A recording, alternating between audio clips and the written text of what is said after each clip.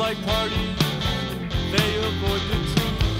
People lying in search of a good time. We smile, avoid unpleasant situations, put it off, and maybe it will go away. Come together,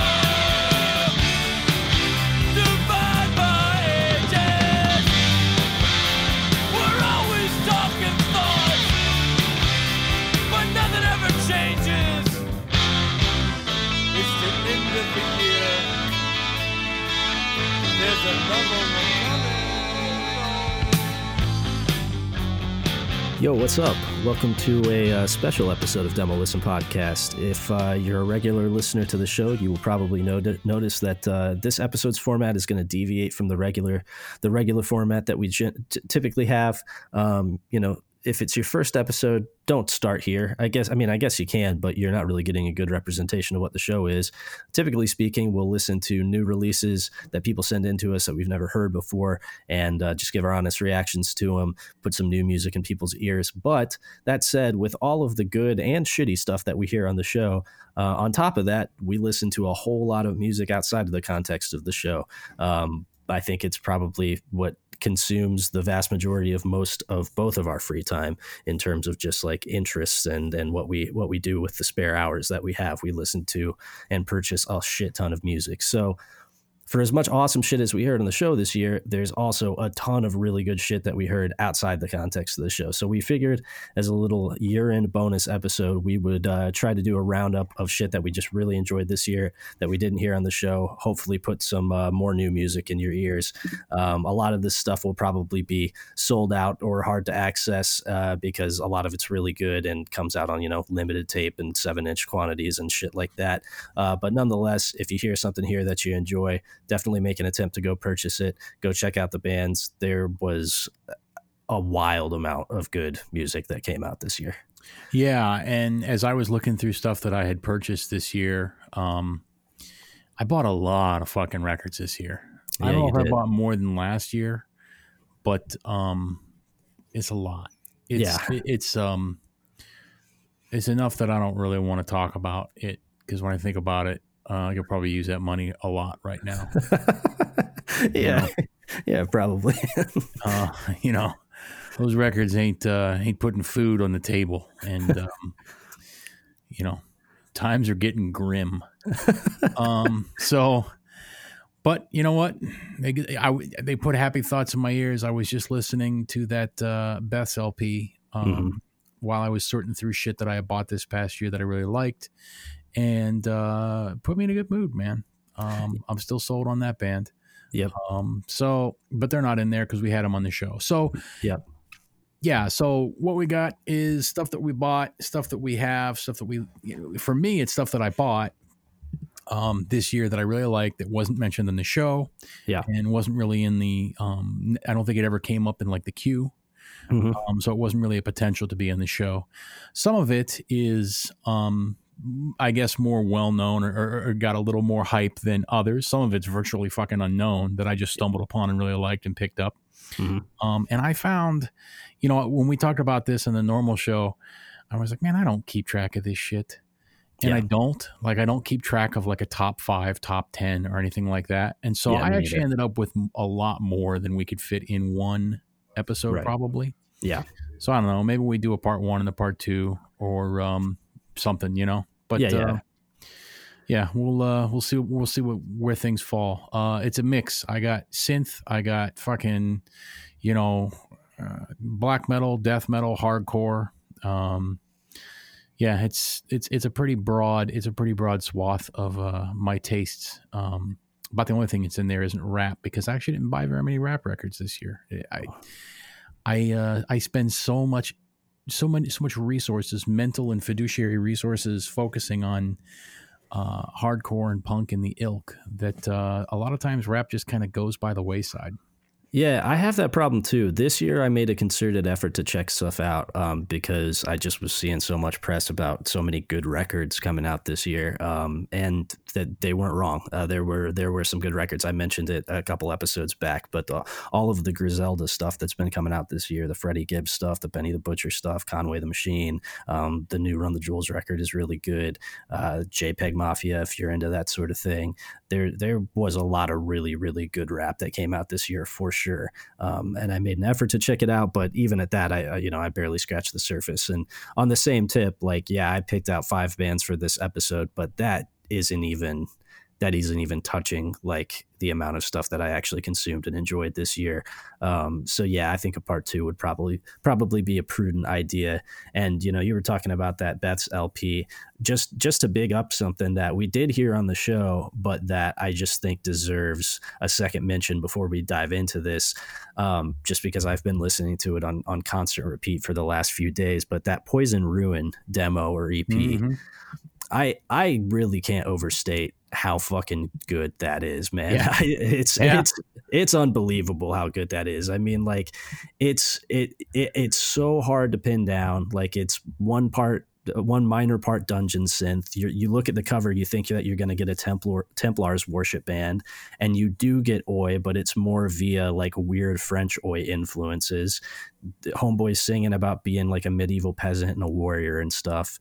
The riffs are unbelievable. There's like a through line of weird first wave UK post punk in it. I mean, it's so good. I don't know that I have heard anything comparable to it this year in terms of just like sound. And I think that's actually been a kind of a dope through line with a lot of the stuff that has ended up on my kind of year end list, is that so much of it is really singular in sound. Like, again, like bands that we did have on the show, like MS Paint, right? Like nothing else came out this year that sounds like MS Paint. There are a handful of releases this year that I think really stand alone sonically and aren't easy to lump into sort of a pre-existing category, which is dope, and which is for sure a trend I would like to see repeated in the coming year for sure. Yeah, a lot of the stuff that's in mine, I don't, it's not like strictly hardcore, and it's not like the bands that were hyped, the hardcore bands would hype, like the new Public Acid, the new Public Acid EP is really good. It's not in there, right? Everybody knows that's fucking good. Yeah. A lot of the stuff that I picked is kind of singular, or at least, different than what you might expect, given that this is a show, primarily about hardcore. It's mostly what we talk about, right? There's a couple hardcore bands in there, but it's it's not the one like the gag, the new Gag LP is not in there. Sure. Right. Yeah. Right. Everybody knows it's a fucking good record. I think I like America's Greatest Hits better. Mm-hmm. But whatever. The fucking Bib EP, the single sided Bib EP. Yeah. That's fucking good. It's not in there, right? Everybody likes that shit. Yeah. Right? Yeah, for sure. And there's a lot of stuff in that vein that we heard that we liked that I suck up like a fucking fly on shit, but it is fairly, we talk about it on the show, but like, they're all fairly sonically uniform. Yeah, definitely. So I've got stuff on here that maybe isn't necessarily for sure the same. Yeah, that's largely where I find my ear going at the end of the year too, when I'm thinking about stuff that I really liked this year. As much as there is straight ahead hardcore that I loved, it's usually only a few of those releases, and then a lot of stuff that kind of stood out from the crowd, just because, when you do get a wave of just bands playing great straight ahead meat and potatoes hardcore, that's fucking dope, and I'm here for it, and I'll pick those records up every time. But at the end of the day, the ones that stick out are going to be the ones that are doing something a little bit different. So I feel you on that. So before we jump into this, though, I do want to bring something up that is pertinent to the last episode of the podcast that we did, that was brought to our attention via the email by an individual named Bradley Poyser. I thought for sure you were going to bring up horrible stories again. No. I thought for sure. I was like, God damn it. Because I listened back to it today, and I'm like, damn, we kind of went in on that, didn't we? Yeah, yeah. I actually I went and browsed the Discord, and because they were doing their weekly listen, and people were frankly shocked in there. They were just like, there was no warning that could have prepared me for the way that this conversation went. Hey, it's there's no bottom of the barrel with us. That's absolutely true. Yes. You know what I mean? I mean, there just isn't. The shit that I think and the shit that we say would shock the devil himself. 100%. Yes. Yeah, for sure. Like I do think about that sometimes. It's like, this show is definitely too rough around the edges for some people, and like it's barely peeling back the first layer of filth. You know what I mean? So, I was, and so whatever. I mean, I guess we've hit our quota for joking about child rape for the next year, right? Yeah, for sure. We didn't really joke. Well, you didn't really joke about it. I joked about it mostly, and I wasn't even really joking. I just had some questions I wanted clarified. For sure. And it's also, when you're faced with something so horrific, like all I can do is try to flip it into something more palatable, which to me always ends up being humor, Hey, if you ain't laughing, you're crying. And by That's the right. way, if this is your first episode because you want to see what two cool dudes like and what we listen to on our own time, Yeah. That's what you're in for normally, is a bunch of horrible shit.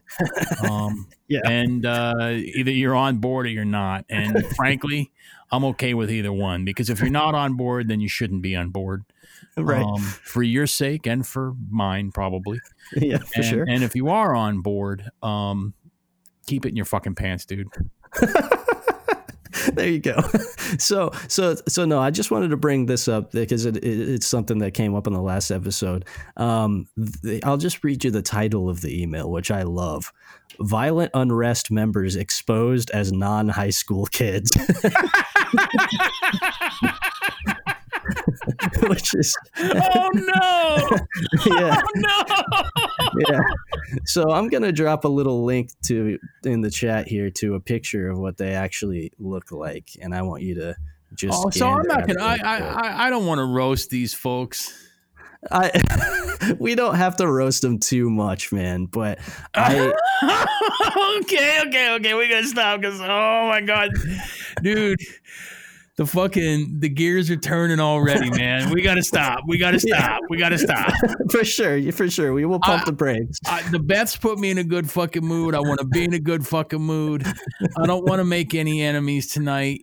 Just me fucking breathing somehow makes enemies, right? Yeah. Like the only way that I don't make enemies is if I don't open my mouth, and if you don't meet me and I don't interact with you, right? Yeah, sure. That's how you don't become my enemy, right?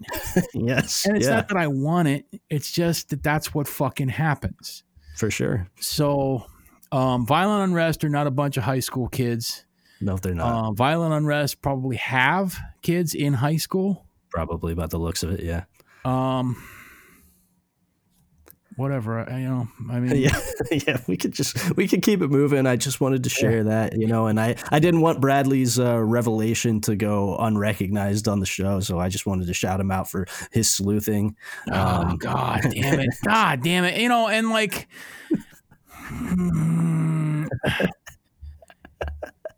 like I hope they're fucking cool. You know what I mean? But dude, when you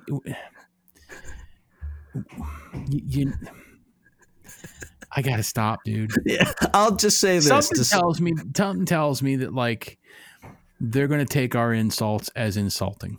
For sure. Yes. Yes, definitely. Yeah. The only thing I will say about it is that that picture to me sums up what a band looks like who doesn't know that they're not good.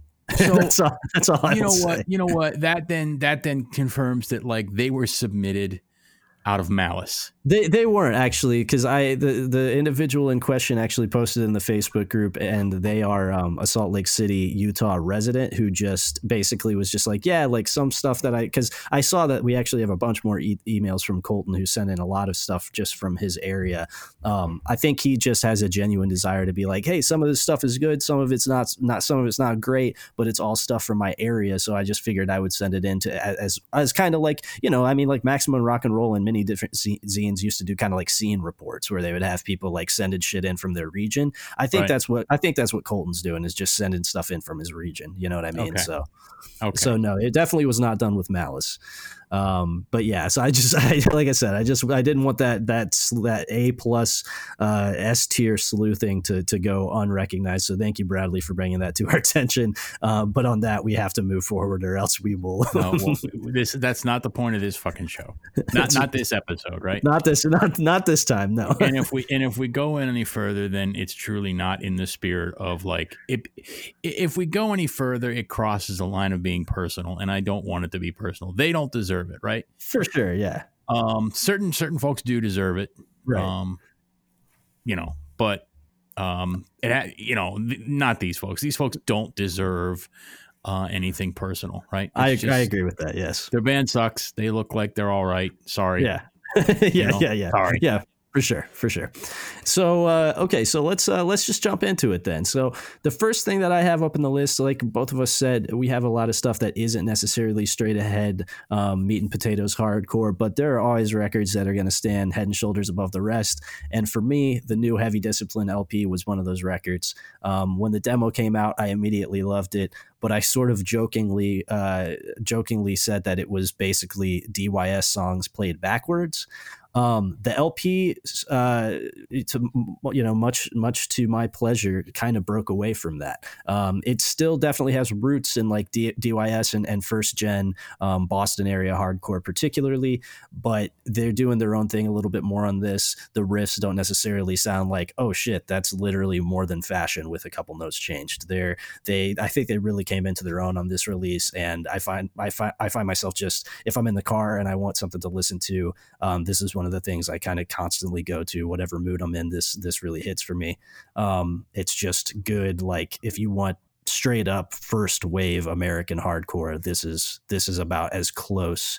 This is about as close as it gets. So, I thought I had this record, but I guess maybe I don't. Yeah. I thought I had something by them. Did we have the demo on the show last year? We had the demo on the show last year. Yep. Yeah, okay. We did. I thought I had the record. I guess I don't. Huh. Yeah, it came out on Painkiller, who have put out a few really good things this year. Another record that's in my it's in my favorites of the year was out on Painkiller this year. So I wanted to listen to the last track on here. It is like a proper record closer. It's like nice mid-tempo. Just it's got everything that I like about this particular subsect of hardcore. So if you want to check this out, you can go to the Painkiller Records Bandcamp. It's just painkillerrecords.bandcamp.com. The record is Heavy Discipline by Heavy Discipline, and I wanted to listen to the closing track on here, Bootstraps.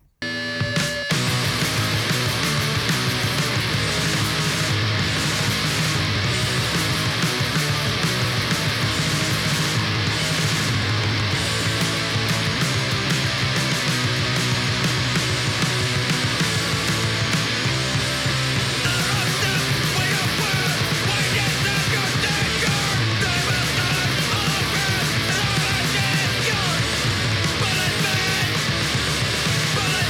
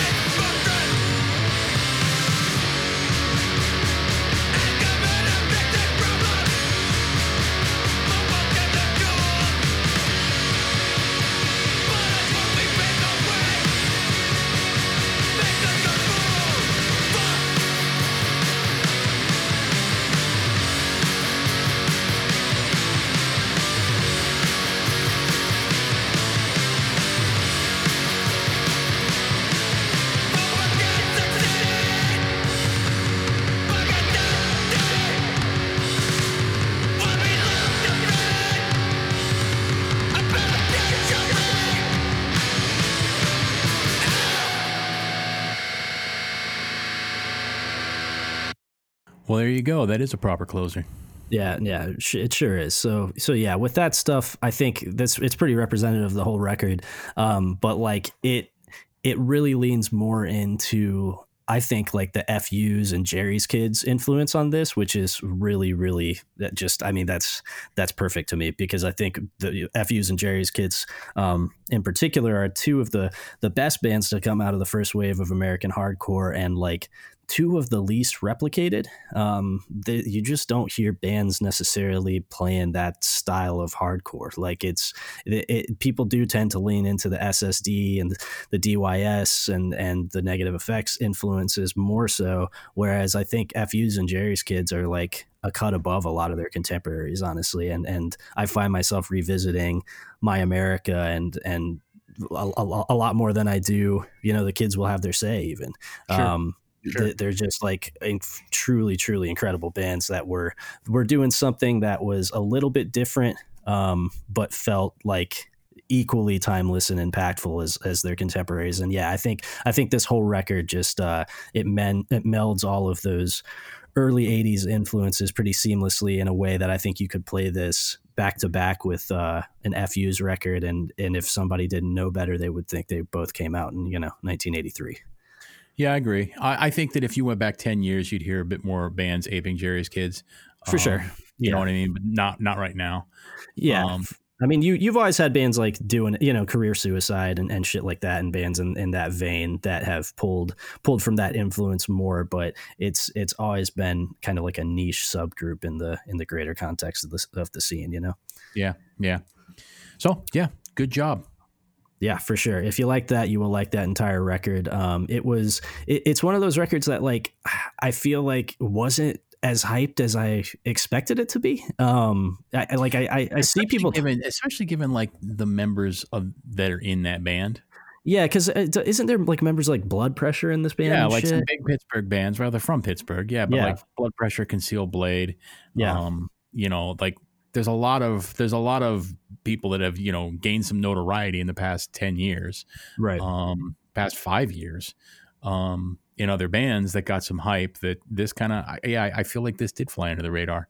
It kind of flew in the radar for me because I was aware of it and I thought I had it, but I guess I don't. Yeah, no, I mean, when you're buying as many records as you are, it's probably very easy for shit to slip through the cracks too.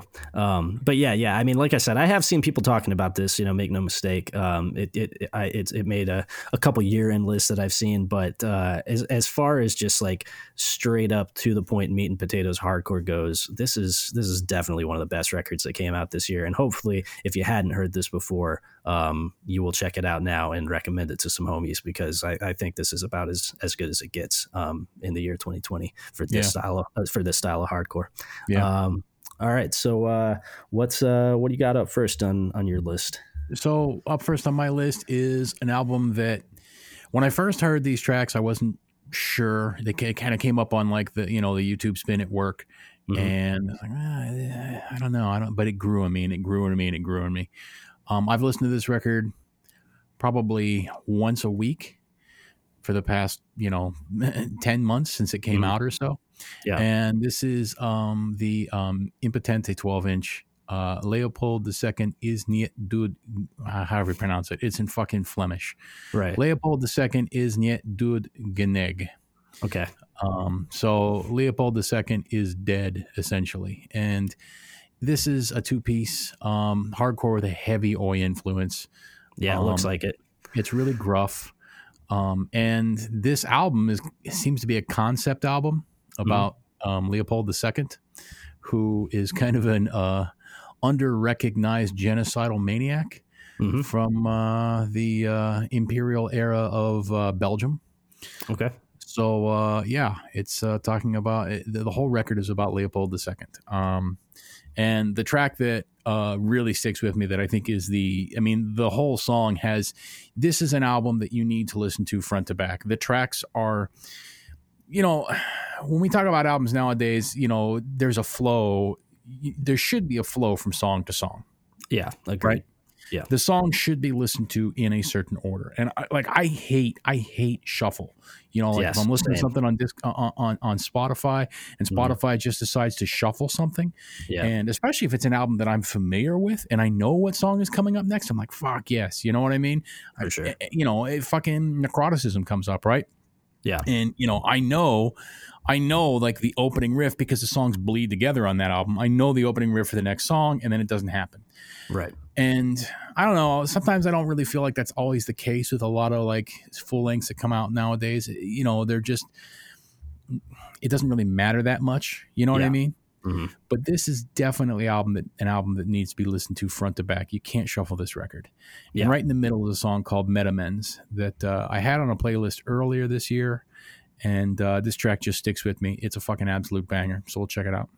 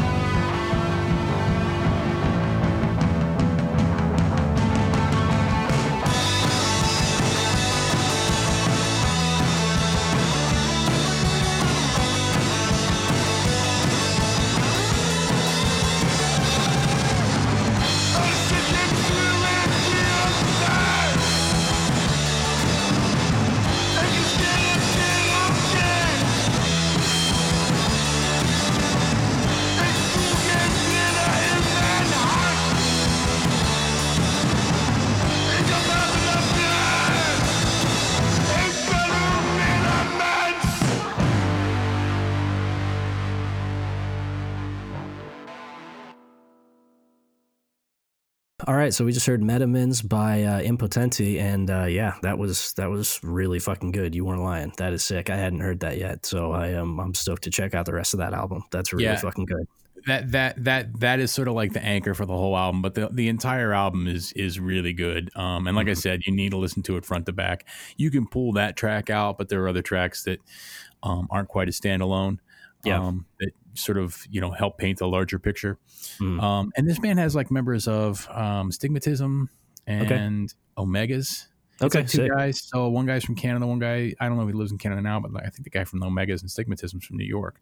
Yeah, it's just a two-piece. And I don't know, everything about the guitar tone, I really liked. I liked how everything was sort of mixed in the end there. Yeah.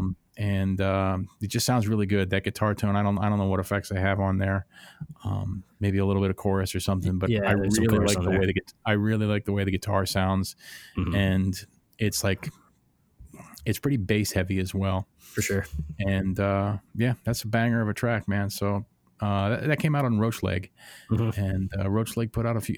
Roach Leg's been putting out some bangers, man. They put out that Rigorous Institution EP. Yep, yeah, I was going to mention that. Yep, the Subdued LP, Violent Christians. Yep. So Roach Leg's been pretty fucking reliable in 2020. They have indeed, for sure. And I mean, they've been reliable pretty much since Jump. They got started by putting out all of the Urchin material, which is really fucking good. So, but yeah, Roach Leg has put out a handful of really good records this year. I'm stoked to check out the rest of this, and it kind of ties in with I was talking about Poison Ruin as well. Like, it's cool to see like the more obscure reaches of like French and European oi being incorporated into like the broader punk and hardcore scene right now. It's really sick. I mean, the last Killshare City 7-inch that I did, I threw a shit ton of French oi influence in there, and it's dope to see that a lot of our peers are evidently having the exact same idea at the exact same time, because it's a well that is rife to be taken from. There's so much good music that came out of the mainland European oi scene that I think has just been kind of slept on by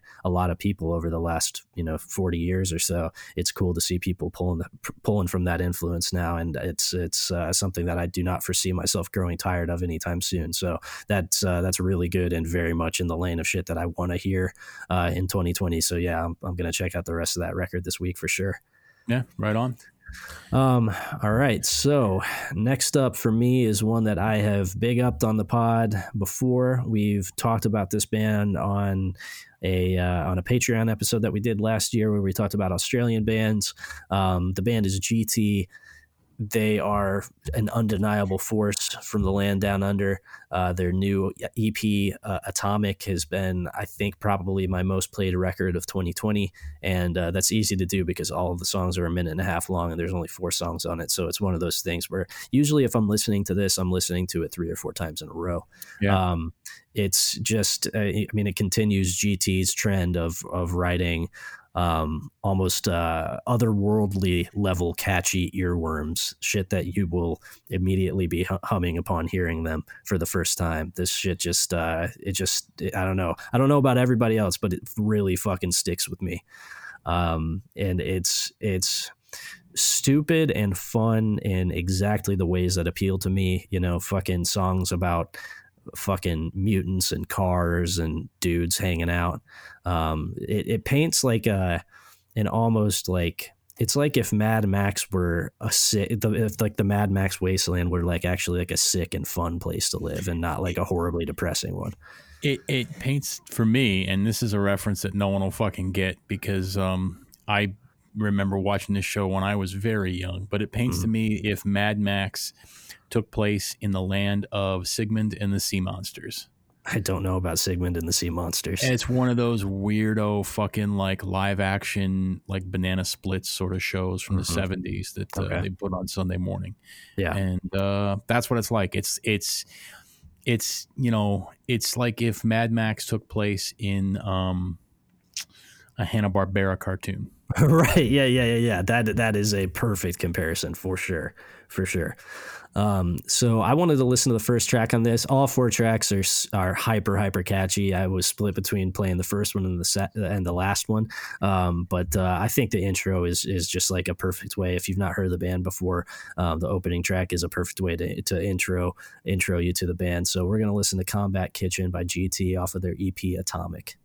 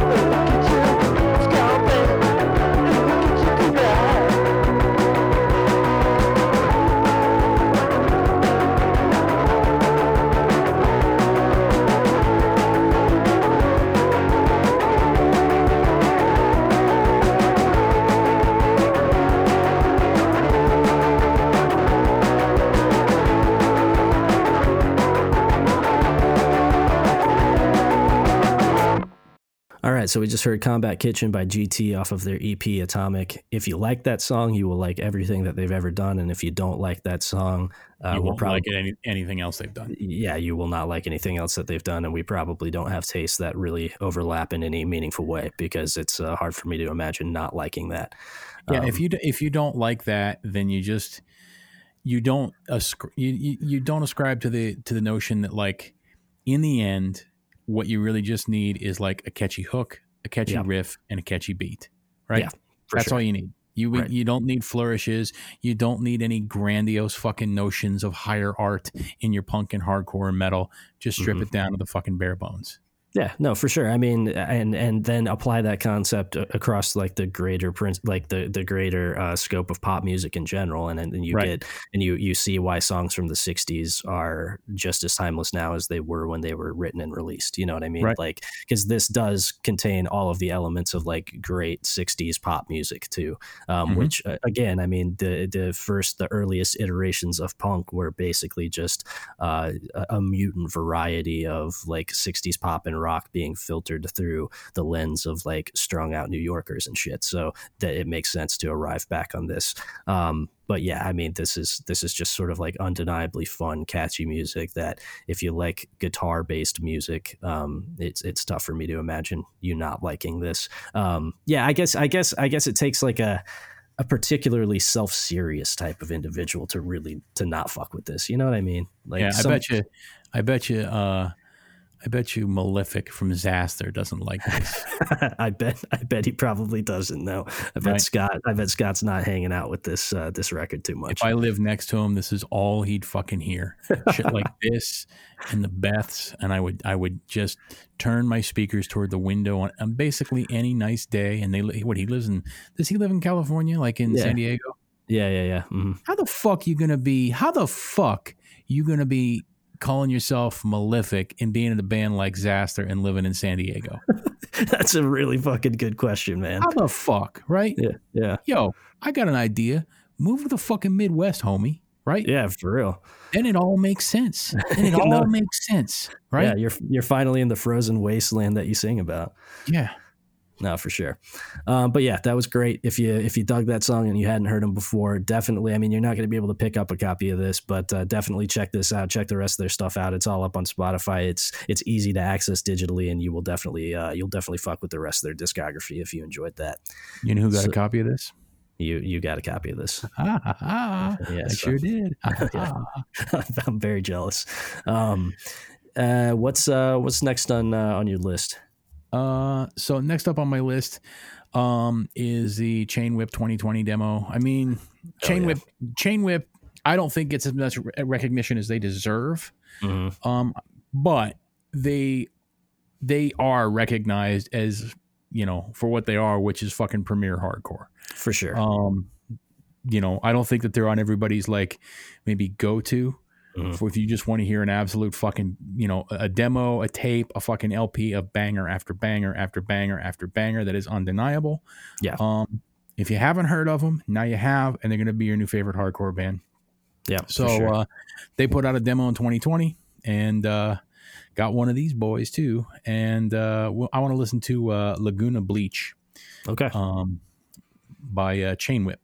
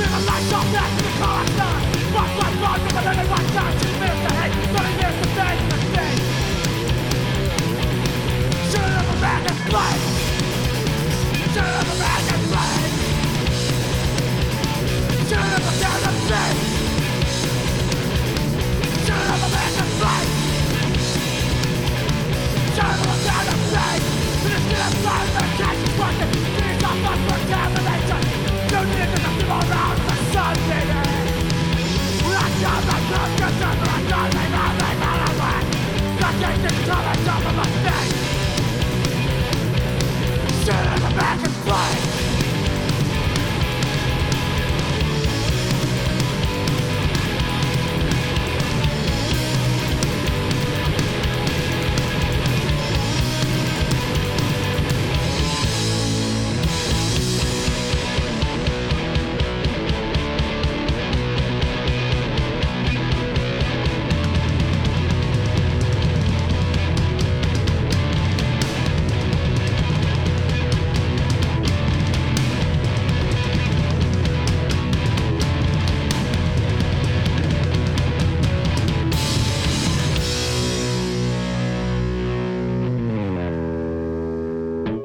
All right, we just heard Laguna Bleach by Chain Whip off of their demo 2020. Yeah, that's just good, ripping, undeniable hardcore for sure. And to a large degree, it follows the same principle of likability as GT.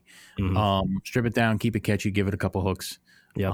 It doesn't need to be any more than that. Like the folks in this band have good pop sensibilities. Yeah.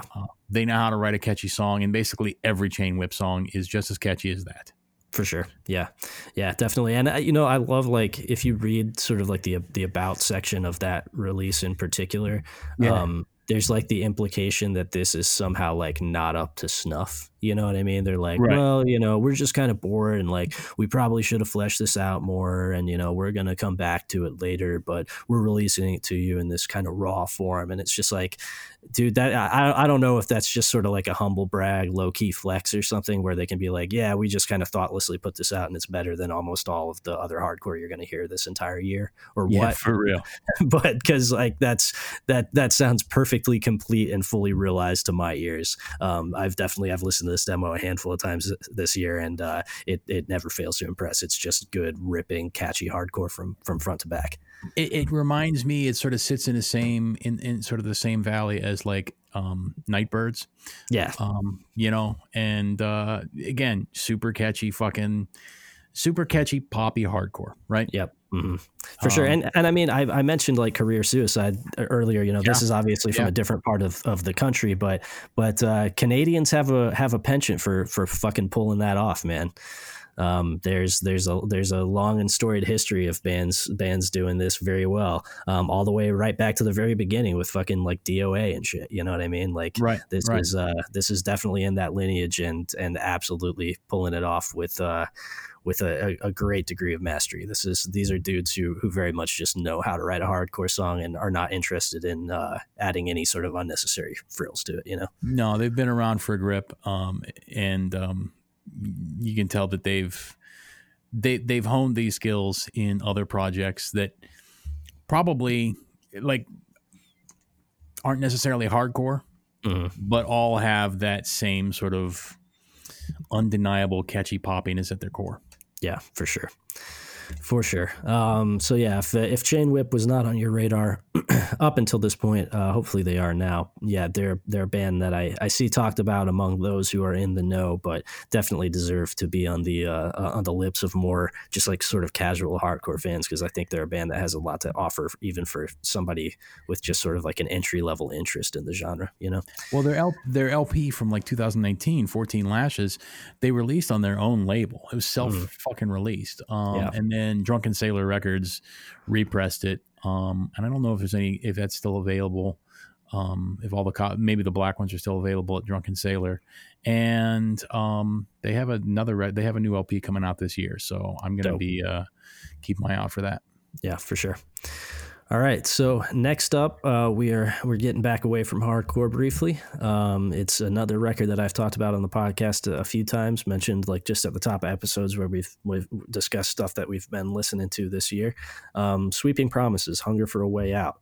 This is a record that I think anybody with their ear to the ground and like alternative and punk music has probably at least heard somebody mention this record. It's a lot of people's favorite albums this year. It's certainly one of mine. It's right up there with the GT record in terms of stuff that I've listened to most frequently.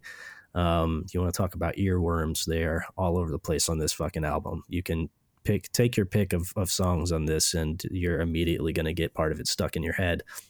It combines a lot of the early New York punk sensibilities that were decidedly not hard, that were not street, that sort of led to the no wave stuff. There's definitely notes of like Blondie in this. There's obvious elements of Devo and shit like that. Anytime that you hear a new sort of like post-punky / proto-punky type band with keys and like catchy bass parts and stuff, Devo is always going to be called to mind on some level, just because they were the forefathers of so much of this sound. But there's a lot going on. What was that?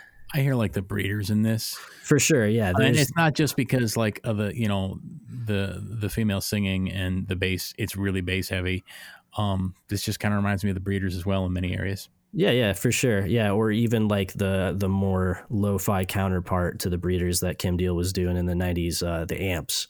Yeah. There's definitely stuff. There's elements of that in this too. I mean, I think in general that's a nice catch in the sense that they're, yeah, for sure pulling from like the 70s New York proto-punk stuff and the late 70s and early 80s post-punk stuff, but there is for sure the DNA of like 90s alt rock in this too. I think generally it melds a lot of disparate influences that have existed in different time periods over the last 40 years really effortlessly and creates something that's just sort of undeniably catchy. So the most undeniably catchy song on the record to my ear is one that falls right about in the middle of it, the song Falling Forward. So I want to listen to that track. So we're going to listen to Falling Forward by Sweeping Promises off of their LP Hunger for a Way Out.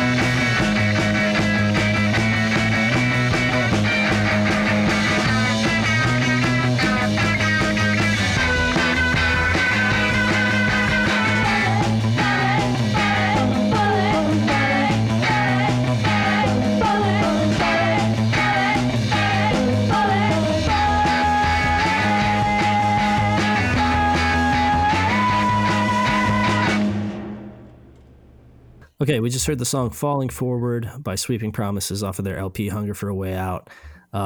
So as I was listening to that song, I was just sort of like casually reading the reviews over on the side here. And it seems like the first dude on here, Connor, I think he could just replace both of us and start doing the show because he just said exactly what the both of us, what it took two of us to say. He said, this album feels eternal, simultaneously feeling like it belongs anywhere and everywhere between the late 70s and today, effortlessly jumping between Devo-esque new wave and 90s indie rock with perfect results. So there you go. I cited Blondie and Devo. You cited the Breeders. And it took both of our brain power to arrive at what Connor did in a few short sentences. So thanks, Connor. You summed it up there. But yeah, I think this does that. That's actually really a perfect way to summarize this. It just spans the last 4 decades of like the more accessible ends of the alt music spectrum and throws them into a tidy package that is easy to digest and hard to dislike. Yeah, for sure. This whole album's really good. I'd like to see what they do next, how they progress. Yeah. I don't necessarily want to hear the second album sound just like this again. Yeah, I feel that for sure. It would be interesting to see them to see them experiment a little bit more and either go one direction or the other more, like lean into the 90s stuff more, or lean into the late 70s, early 80s stuff more, or just try to imagine a different combination of those sounds that sounds a little bit different than this. I think, the songs are good enough that I feel like the people involved are probably plenty capable of pulling that feat off. So yeah, I'm pretty stoked to hear what this band does next. I'm really hoping this isn't like a one and done thing. It came out in August of this year. So I'm not getting greedy or impatient yet, but hopefully by summer or fall of next year, they have something else on offer. Cause I will have definitely played this record out by then, because I listen to it every single week, usually multiple times. So yeah. All right, what's next for you? So next up, we're getting away from punk, post-punk, anything. We're just going straight into death metal. Okay. This is band from Italy. It's a one-man project called Cosmic Putrefaction. Put out some stuff on some tapes on Caligari Records, and then also vinyl came out on I Void Hanger. It's got a couple releases, 2 releases, At the Threshold of the Greatest Chasm and The Horizons Towards Which Splendor Withers. The second one, The Horizons, came out in 2020, and it just absolutely fucking destroys. It simultaneously sort of covers all the bases that I want death metal to cover.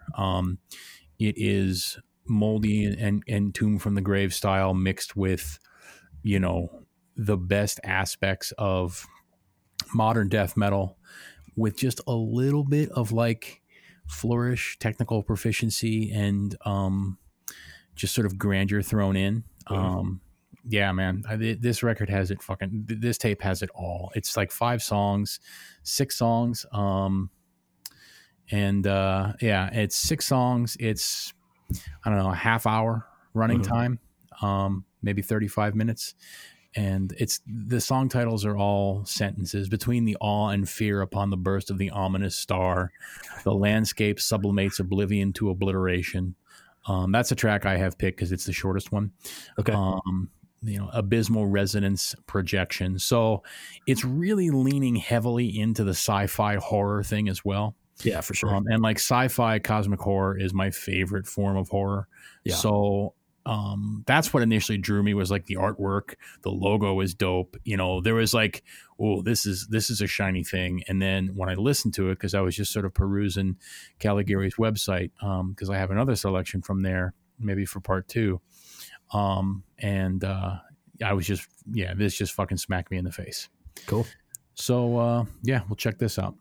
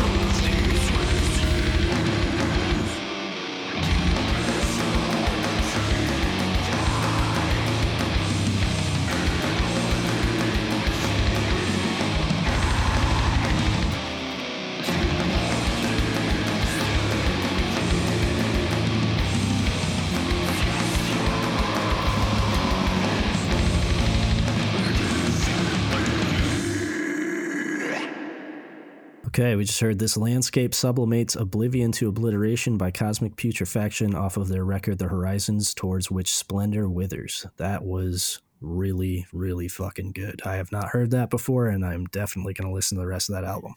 Yeah, basically every song. I mean, yeah, every song sounds like that, right? There's every song just holds my interest and just absolutely fucking slays like that.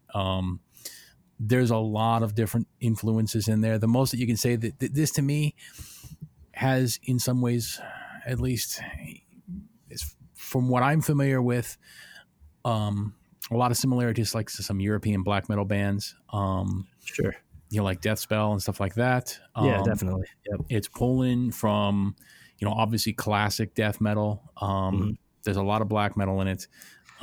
It just straddles the line for me. You know, it's hard for me to put it down in one camp. It's got tentacles reaching out everywhere. And for me, it makes it work. For sure. I really like this. No, because I mean, there's like, you know, I even heard like fucking Malevolent Creation influence in there and shit. You know what I mean? Like, there's to a certain extent. I mean, I ain't saying this, you know, to fan anybody's balls, but like, it reminds me of like, I don't know, like Inner Arma. Totally. Yes. I thought the exact same thing. Yeah. When they're not fucking huffing their fucking own farts too much, it reminds me of Inner Arma. Yeah. You know. Yeah, no, definitely. This actually, I'm glad that you brought that up because I had the same thought. This sounds like the meteor parts of the Inner Arma tracks for sure. Yeah, this was great. And, you know, you mentioned like, you know, rap kind of being your blind spot this year. For me, it was kind of death metal, honestly, and black metal, because like these are two genres that I love and spend a fucking shit ton of time with. But they're ones where like the modern landscape for me has been so uninteresting largely. Like there's always, every year there's records that come out that I love, but like it usually takes me like a year or two to go back and like set aside time to like pick out the ones that I'm really gonna like spend a significant amount of time and energy with, just because like I find so much of it to be disposable. And like the classics that I love in each genre respectively are some of my favorite records of all time. So like I find myself, you know, when I want to listen to death metal, when I want to listen to black metal, I always find myself just like gravitating back to these records that I go to over and over again. And it's to the detriment of my ability to like really absorb and like sit with newer records, I find.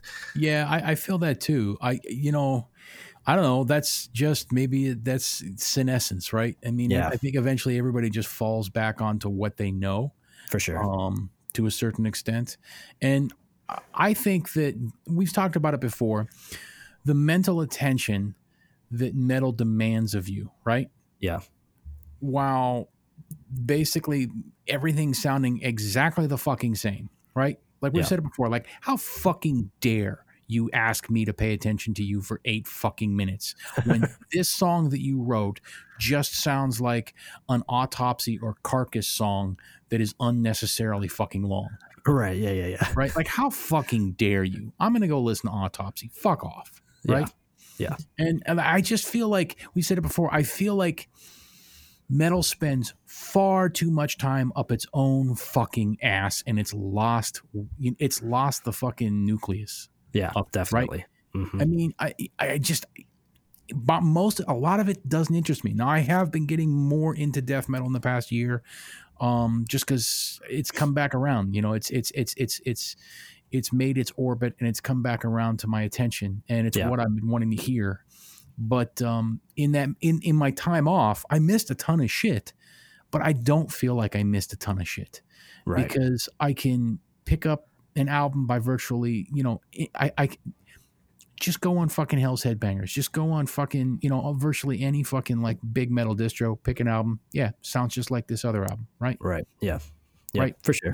What's the fucking difference? And honestly, so much attention is given to the packaging and the fashion of it. Jesus, you want to talk about a bunch of fucking divas. Yeah. No shit. You know what I mean? Like, what the fuck? Yeah. That it's a big fucking turnoff, right? Because when you listen to that first gen stuff, when you listen to that early stuff, right? Listen to fucking anything that came out in 1990, right? Yeah. Mm-hmm. And don't you dare fucking tell me that shit doesn't rip so much fucking harder than any fucking polysyllabic, overly fucking dense,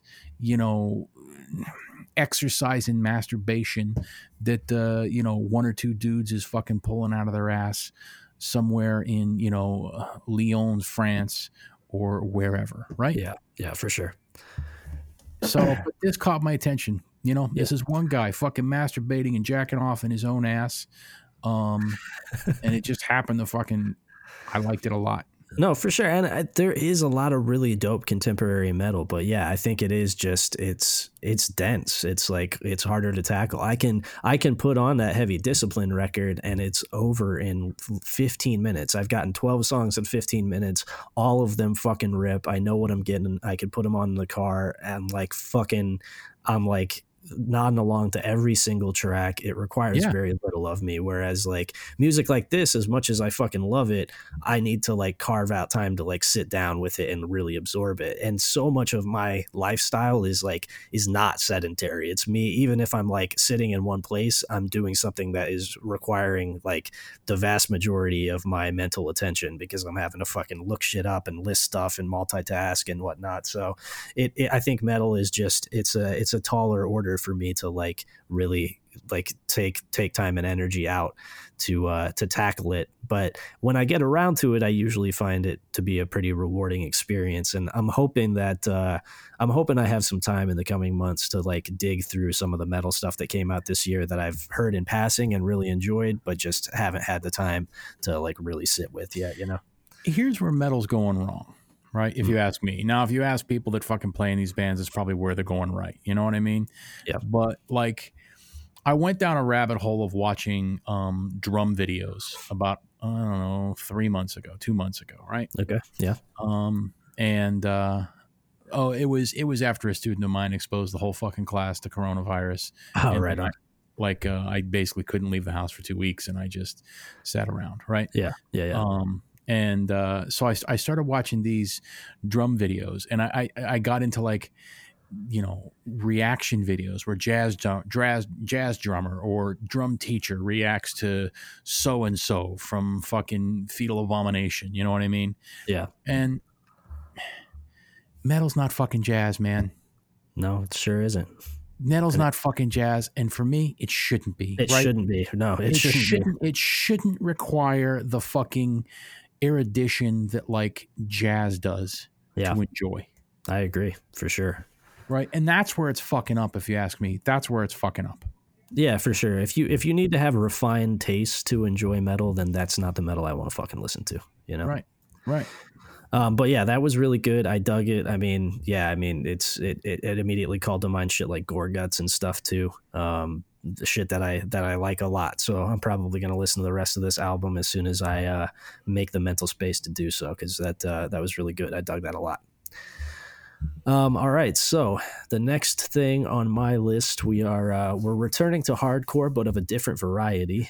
The band is Destruct. The record is Echoes of Life. They are out of Richmond, Virginia. Nate, have you listened to this yet? I know I suggested it to you a couple weeks ago. Yeah, I have not.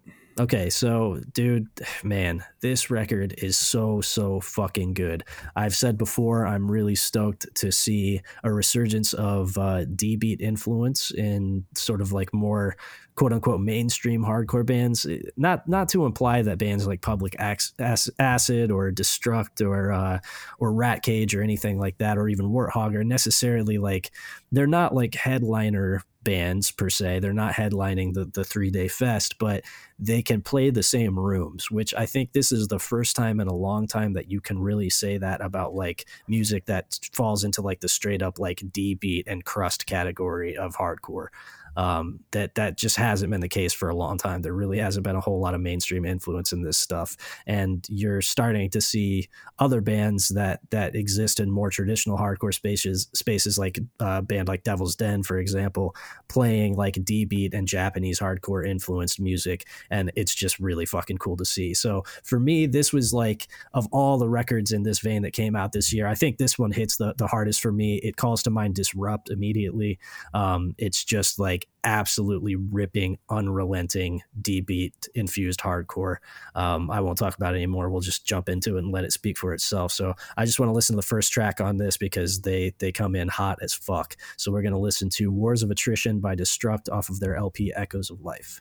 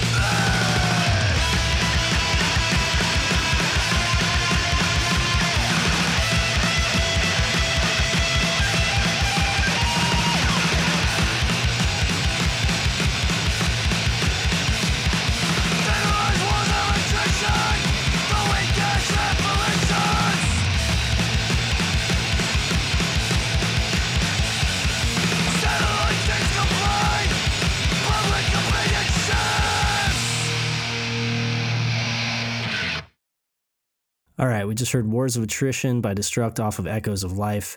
That's just like, I can't help but whenever I listen to a band playing this style of music this well, I immediately want to start a band that sounds like this. You know what I mean? Like, it's just like, fuck, I want to play this music. This almost sounds perfect 50-50 parts of fucking why the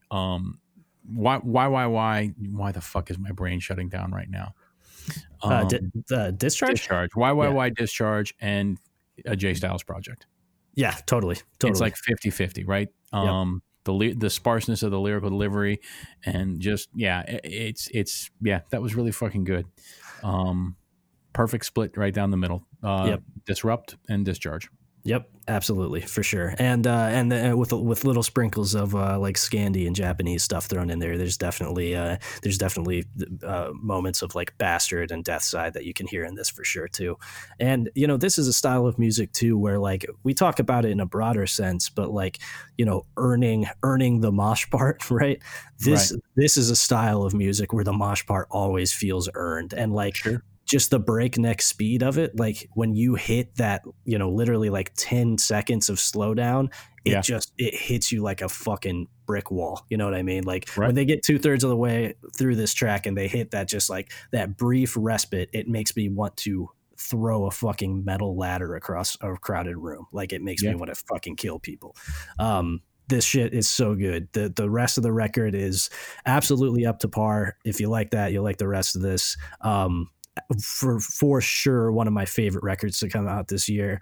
It's getting some shine, but not as much as I wish that it would. I think that this is a cut above almost anything else in this lane that's come out this year. It's so fucking unrelenting and just heavy and hard. Like it's really, really good. I can't say enough good things about this record.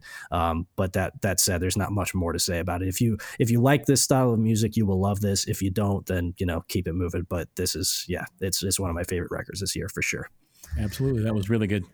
All right. So what's next for you? Next up is Sniffany and the Knits.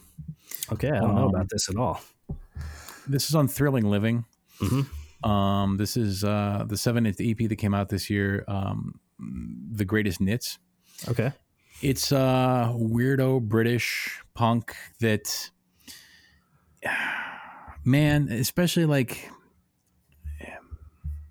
I hear a lot of different things in here, but you know, every time I hear this, I hear different things, so to speak. But the last time I listened to this, just like yesterday, I was thinking, God, there's just like the perfect amount of DK in this that it makes it awesome, in the same sneering, cynical, creepy way that Dead Kennedys is, Right. without sounding like a fucking clone, like without sounding like that's what they want to do. Right. Yeah. Mhm. This is pretty sort of standalone stuff, if you ask me. It got some hype. I think it got some hype. So I think it might have got some hype earlier on this year, and then it just kind of disappeared. And every song on here is kind of a standout track. That's really basically every single song is. Well, Thrilling Living focuses on like modern feminism and stuff. So yeah. Every single song on here has a pretty strong feminist bent. And there's just so much dripping fucking sarcasm and spite delivered with it. So let's just listen to the first track, Girl Factory. Okay. It's hard. Horse Girl is fucking dope. Let's just listen to Girl Factory, because Okay. when it picks up, it picks up. All right, word.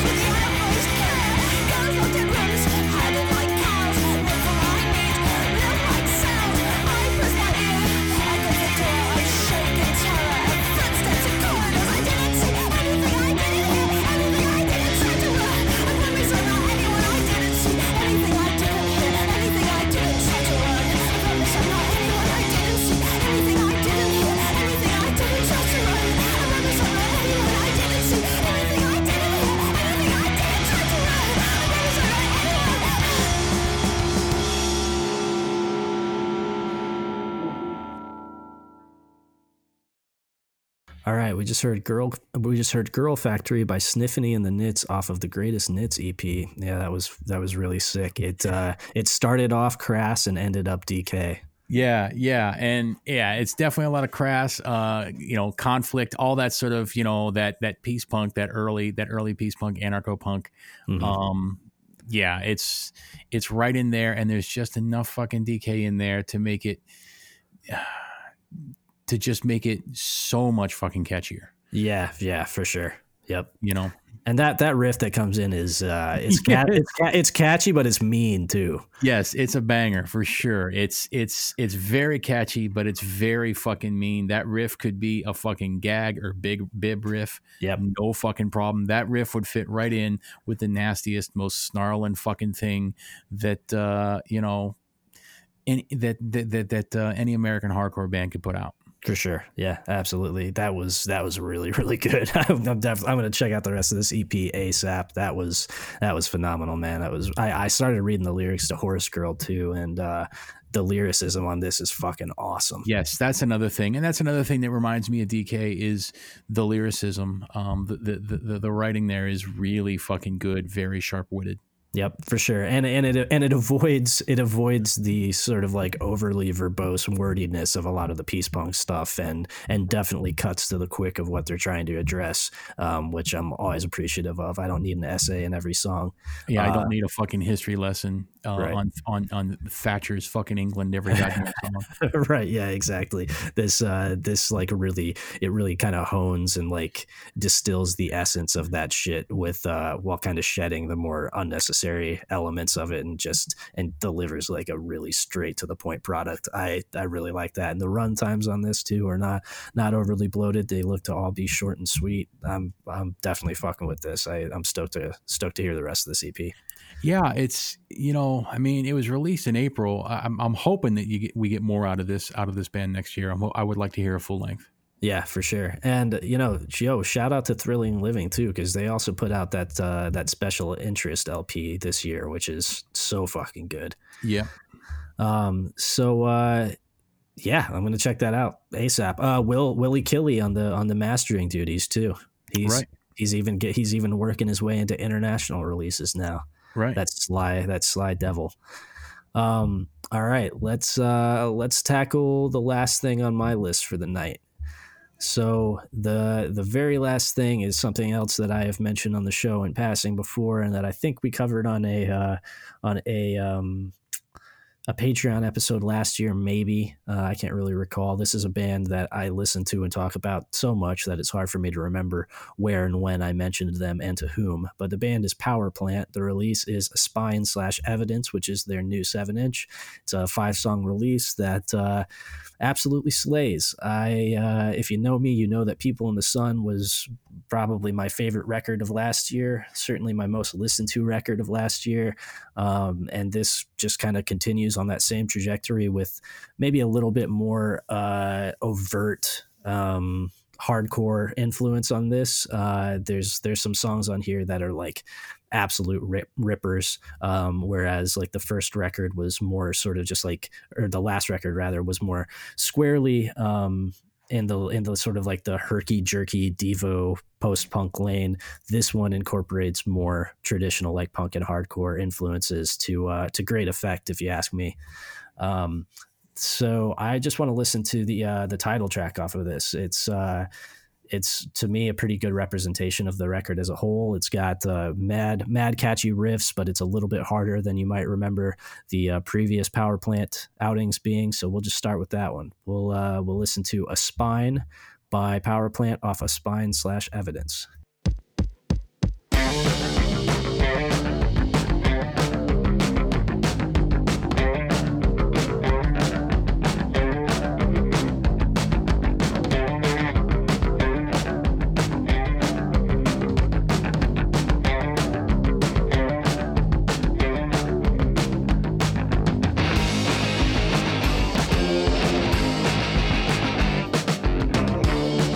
Something goes down.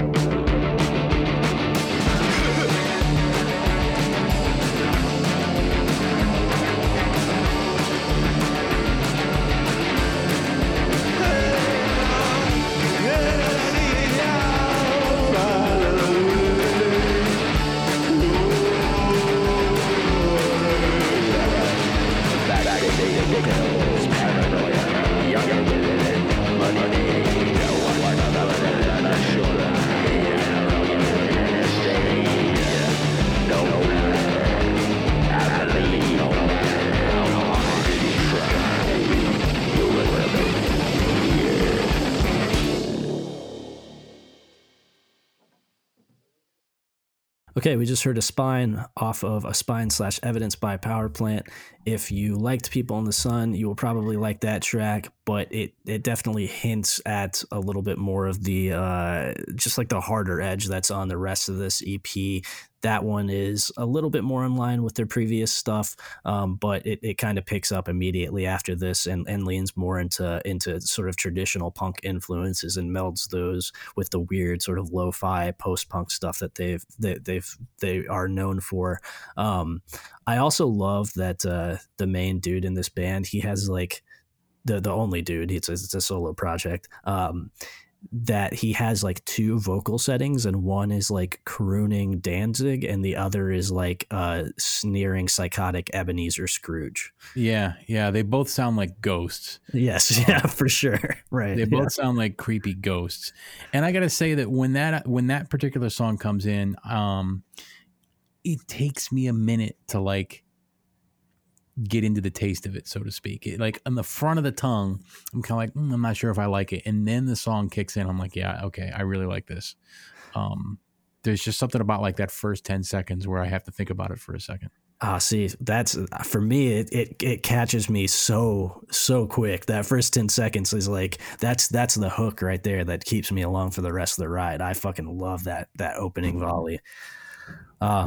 But yeah, the rest of the record, like I said, it kind of experiments with like stuff that is a little bit more harder edge than what you might have expected from a Power Plant release. But I think it does it to very great effect. This record, like I said, has been pretty much one of my top 3 most played records this year, along with the GT EP and the Sweeping Promises LP. And it looks like there's actually a couple copies of this 7-inch still left too.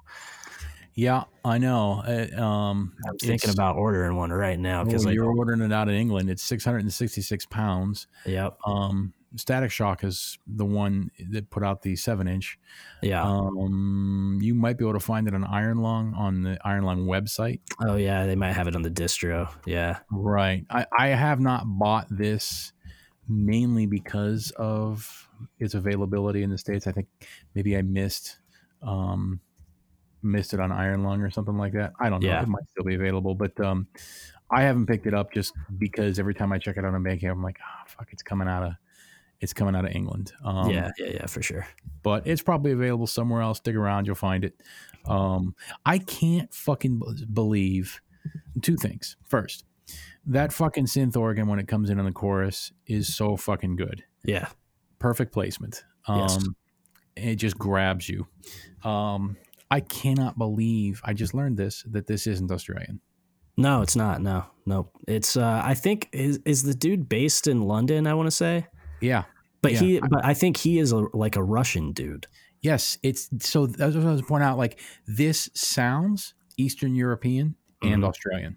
Yeah, for sure. Yes, it does. Yeah, it has the energy of both of those things for sure. But yeah, I think this dude is like a Russian or Eastern European transplant who lives in London. It sounds like if you took like Molchat Doma and GT and combined them. Totally. Right? Yes. That's what you get out of it. For sure. This is a perfect halfway point between those two bands. Yeah, absolutely. Which explains exactly why I love this so much. I'm probably going to listen to the rest of this and then listen to People in the Sun directly after we get done recording this episode, because I got some shit I need to get done and I might as well just put those on. But yeah, there you go. That's my last selection for the evening. Nate, you got one more as well, I believe. Yeah, I do. So this is one that I guarantee you haven't heard, and no one's fucking heard. Okay. I stumbled upon it on YouTube and immediately went and bought the tape. This is a band called Easers from Grand Rapids, Michigan. Okay.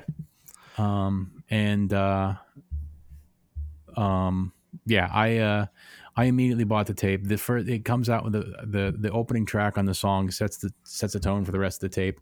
It's a proper fucking tape release with 12 songs, it's the song is called "Helper" by Easers from Grand Rapids. What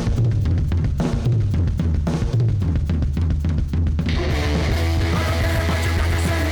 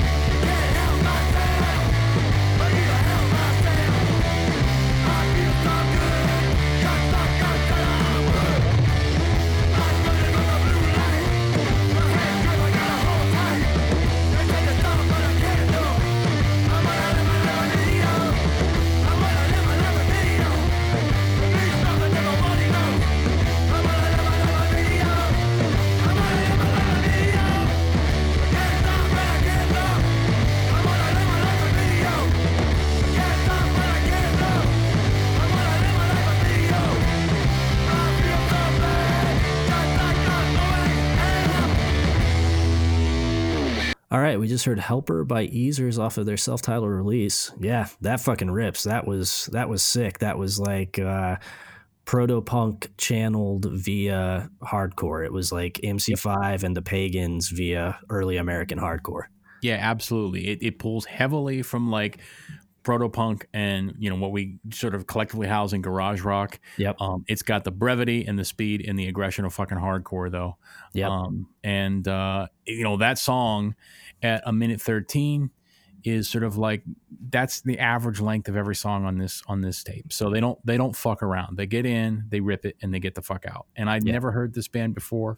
Like I said, it just popped up on the fucking doing the fucking just let YouTube do its thing while I'm working, and I immediately picked this tape up. Yeah, it looks like it's sold out too, unfortunately, because they only made 25. So yeah, I was hoping to maybe grab a copy of it, but it's all gone.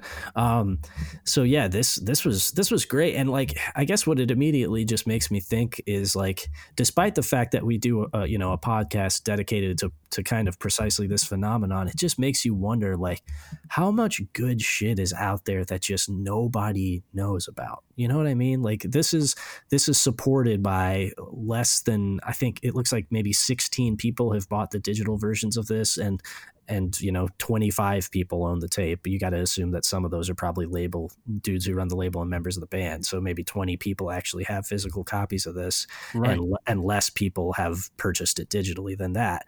So it's just like, and this is in our backyard. You know what I mean? This is 2.5 hours away from us. Right. So like, you just got to wonder, man, if shit this good is going on within 150 miles of where we live, just how much sick shit is out there that we'll never hear, you know? Well, you know, it's like what we talked about with that band Bulls Shit from Sweden, right? Mm-hmm. They're from fucking Grand Rapids, right? Yeah. They don't fucking know anybody, right? There's no hot bands coming out of like that area of Michigan, right? For sure. When you think about bands in Michigan, there's only one place you think of, and that's Detroit. Yeah. You don't think of any of the other cities in Michigan. Grand Rapids is the second largest city in Michigan, and actually, maybe it might actually, I don't know, it might have a higher population than Detroit now. I don't know. Maybe not the Detroit metro area, but Detroit proper. Right. Yeah. But like, you know, you don't think of fucking Grand Rapids. Yeah. Right. Mm-hmm. There, in many ways, like, and there's probably there's definitely tons of bands around the country that it's just a matter of no one fucking knows them, and, you know, no one's discovered them. They don't have any former members of, there's no notoriety to members of the band or anything like that. They're basically fucking nobodies living nowhere. You know what I mean? Yeah. And that's the only difference between Easers fucking nobody knowing who this band is, and them, you know, being a hot release on Sorry State.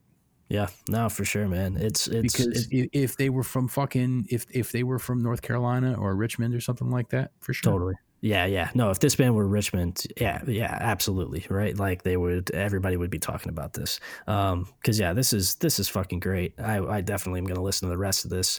But like I think that also touches on something that I was going to address anyway, which is that, you know, I'm sure there are going to be people that, because I'm putting together like a Spotify, you know, year-end list too of just shit that I really liked this year. I've been doing it for the last couple of years, and people seem to dig it, and I like to take the opportunity to turn people onto stuff they maybe had not heard previously. But like, you know, I always get people being like, well, what about this? What about this? What about this? And it's like, you know, you and myself, and this is not like a brag by any stretch of the imagination. It's just like a material fact. You and I listen to probably more new music than anybody that I know personally. We listen to, at the very least, just within the context of the show itself, 5 to 7 new releases to us that have come out in the course of just the last year every single week. So over the course of a single month, just in the context of the show, we're listening to anywhere between like 20 and 35 new releases that we've never heard before, plus all the stuff that we check out on our own, which is a lot. So like, with that degree of like volume coming our way, like I'm not going to remember every good thing that I've heard.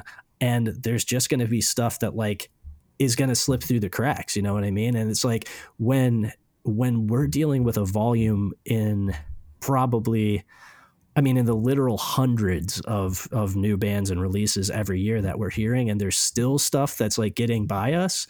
It's just, it's staggering to think like what's out there, you know? No, it's, you know, everybody's got a fucking blind spot, right? It doesn't For matter. sure. You know, I would, unless you fucking run like a big fucking like major indie label, or, you know, work in like, you know, a fucking record store, you know, everybody's got a fucking blind spot. You know what I mean? Everybody. And even, you know, it's just like, you can't keep up. You can't. Yeah. I said, you know, it's a few episodes ago. I don't know if it was on Demo Listen or if it was on, you know, a fucking Patreon episode or something. But like, it's all. I almost wish we could go back 25 years when you could actually kind of keep track of all the fucking hype bands. For sure. Yeah. You know what I mean? Like you could do it. It was possible to keep up, and you could be a Renaissance, you know, man about it. Yeah. And basically, you know what's up wherever you want. Right. Right. But now you can't, it's impossible. For sure. Yeah. And that's exhausting. And like, in some ways like daunting, but on the other side, it's fucking awesome because there's just so much diversity and there's so many different bands going on. And just when you think that you've heard it all, you know, something like this comes along, or something like Sniffany and the Nits comes along, and you know, and it just kind of like, you know, comes out of left field for you. Yeah, no, for sure. And like, I guess, you know, that sort of like gets at the essence of what I was saying too, is just like, it is a double-edged sword where we are constantly exposed to new shit that we enjoy a lot. But I think this is the one area of my life in which I experience like a serious fear of missing out phenomenon, you know, where I really understand, where I really understand that phenomenon. Cause like with, you know, I don't know, with like, I certainly don't feel that way about like a marriage and kids or normal shit. And I don't feel that way about whatever the hot new streetwear drop is or anything like that. But with this, with music specifically, I definitely get that, because I'm just like, well, fuck, what am I not hearing? But then, like, you know, I'm just looking at my favorites list on Spotify that I'm putting together, this playlist, which isn't even done yet. There are 60 different individual acts on this list, and this is all shit that just came out in 2020. 60 fucking bands or rappers or artists or whatever. Like, that's fucking staggering. And like and there are several bands that you played tonight that I had never even fucking heard of before, like this or the last thing that we listened to, the Sniffany and the Nits stuff. Like, I hadn't even heard of that shit before, right? Like, and I could easily find that stuff, you know, pushing its way into some of my favorite shit that I've heard all year. And this is stuff that I'm hearing in the last week of the calendar year. So like, I don't know, man. Like I said, I think it's worth noting that no matter how many man hours you put into this, and we put in more than most anybody else that I know, you're still just not going to catch everything. It's impossible to do, you know? No. And you know what, in some ways too, like, you know, when you find that band that no one else knows about it, that's yours. You know what I mean? Yeah. Like, say what you will, you know, there's a lot of people, and I'm guilty of this too, that like the moment that a band like gets some notoriety, you know what I mean? Yeah. I'm over it. You know what I mean? Yeah, they were cool. You know what I mean? But they got some notoriety, they changed, they got more popular. Even shittier people started going to their shows. You know what I mean? Right. You saw fucking, like, you know, you just saw, you know, fucking complete posers and complete fucking tourists at their shows. They started playing bigger venues. I'm out. Right. Yeah. Sure. And everybody does it. Right. But the fact that there's so much shit out there, you can find your own little niche and be like, yeah, that's fucking mine. You know what I mean? Definitely. Yeah. Most definitely, man. So yeah, on that note, I guess we can probably wrap it up. We've been running for a minute. We managed to bang out 10 bands, but as we discussed at the top of the episode, you know, that barely scratched the surface. there are several things I hadn't heard before tonight that I really fucking dig. And like I said, there are fucking 60 different bands and artists already on my year-end list. So that gives you any idea of the amount of music that I listened to and enjoyed this year. I think it definitely warrants a second installment of this. So we can reconvene shortly here, maybe later this week, and bang out another one of these because like I said, I think this is dope in the sense that like it kind of gets at the spirit of what we're doing, what we're trying to do with the show without any of the sort of like extraneous bullshit. and like this is us, maybe not at our most entertaining, but certainly at our best, at our purest. Yo, we got like we're not always nasty, horrible people. Right. Yeah. And like, right? and then there's so much stuff that we like, you know what I mean? Like so much stuff. And we don't get to fucking just hang and listen to records anymore. Right. Right. Yeah. Like you haven't been in person in my house for the better part of a year now. Right. Yeah. Yeah. And so, this is more akin to like where Demo Listen came from. For sure. Right. Yeah. Yeah, definitely. And it just seems unfortunate that anytime we get to talking, things always go to shit. well, it's like I think we've had a pipe dream for like the better part of a fucking decade about doing like a radio show, Oh, dude, there's no way. After doing this show, no, there's no way that we could do like a late night NPR radio show like on the local NPR station with like an hour to fucking play some punk rock and stuff. There's no fucking way. No, there's not a chance whatsoever. But like it is fun to like have episodes where we just get to go through and like only listen to shit that like we're curating and shit that we enjoy. Because it does remind me of that innocent, naive dream that we once had that has devolved into this shit show. Yeah, can you imagine? We would break the bank at the NPR station. They'd need all that money for fucking fines and lawsuits and shit. Yeah, for sure, dude. Yeah, especially we'd be getting shut down 20 minutes into the first episode. The first moment one of us mentions retards or child rape, right? Yeah. We're done. Yeah. Those are things that you just can't get away with at your local NPR station, right? That is absolutely true. I think that fucking Terry Gross herself would be calling for our fucking heads. Yeah, but hey, that would be some decent notoriety for sure. Yeah. So yeah, let's wrap it up there and reconvene in a couple days and do a second installment of this because it's nice to get together and listen to music and have our spirits lifted by it, not the other way around. This is definitely something that I miss getting to do, and even with the fucking like Patreon series that we've been doing, it's a slog. It's not like I do forget that much of our friendship is based around just hanging out and listening to records. So it's nice to do that even if remotely. Yeah. And the Patreon stuff is fun as an exploration because I'm listening to stuff that I'm learning things about bands that I've always liked, right? Yeah. But it's not always fun learning. It's not always fun to be in school, right? Yeah, for sure. Yeah, definitely. So, all right, sweet. Also, I want to apologize to Violent Unrest. We made fun of you. There's no way. I mean, there's no way that they're still here for this.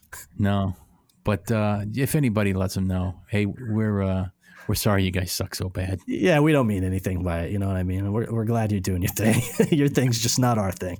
Right. Teach your kids how to play the songs. They could probably play them better. Yeah, for sure. So on that note, we'll catch you next time.